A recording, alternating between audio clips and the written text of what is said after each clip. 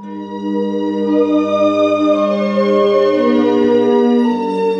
Courtship of Miles Standish by Henry Wadsworth Longfellow.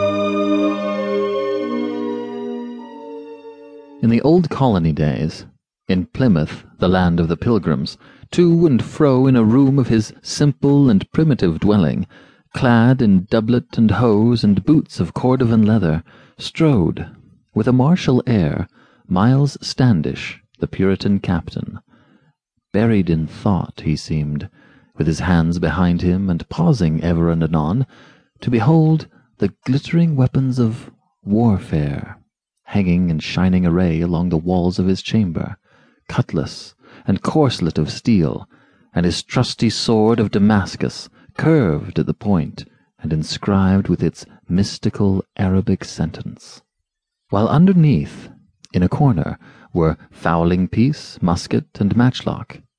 Short of stature he was, but strongly built and athletic, broad in the shoulders, deep-chested with muscles and sinews of iron.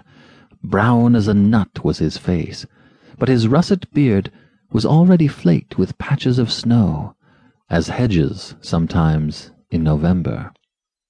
Near him was seated John Alden, his friend and household companion, writing with diligent speed at a table of pine by the window, fair-haired, azure-eyed, with delicate Saxon complexion, having the dew of his youth and the beauty thereof, as the captives whom St. Gregory saw and exclaimed, not angels, but angels. Youngest of all was he, of the men who came in the Mayflower.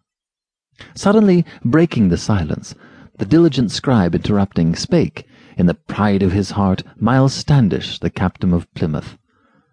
"Look at these arms," he said, "the warlike weapons that hang here, burnished and bright and clean, as if for parade or inspection. This is the sword of Damascus I fought with in Flanders. This breastplate, well I remember the day, once saved my life in a skirmish. Here in front of you can see the very dint of the bullet fired point-blank at my heart by a Spanish arcabuquero.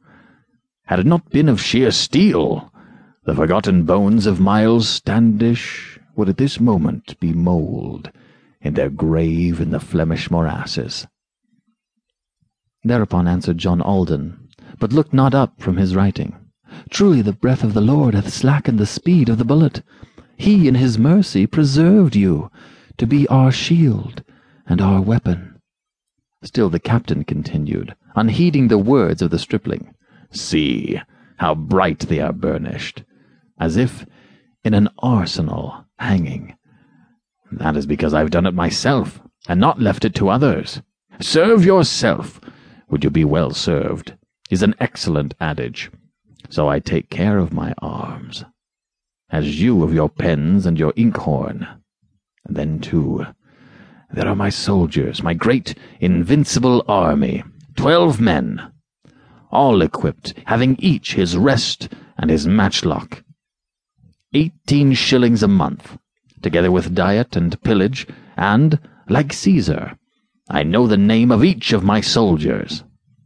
This he said with a smile that danced in his eyes, as the sunbeams dance on the waves of the sea, and vanish again in a moment. Alden laughed as he wrote, and still the captain continued, "Look! You can see from this window my brazen howitzer, planted high on the roof of the church. A preacher who speaks to the purpose, steady, straightforward, and strong, with irresistible logic, orthodox, flashing conviction right into the hearts of the heathen. Now we are ready, I think, for any assault of the Indians.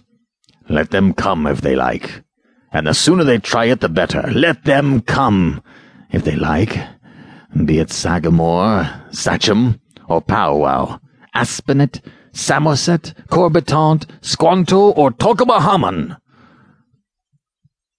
Long at the window he stood, and wistfully gazed on the landscape, washed with a cold grey mist, the vapory breath of the east wind, forest and meadow and hill, and the steel blue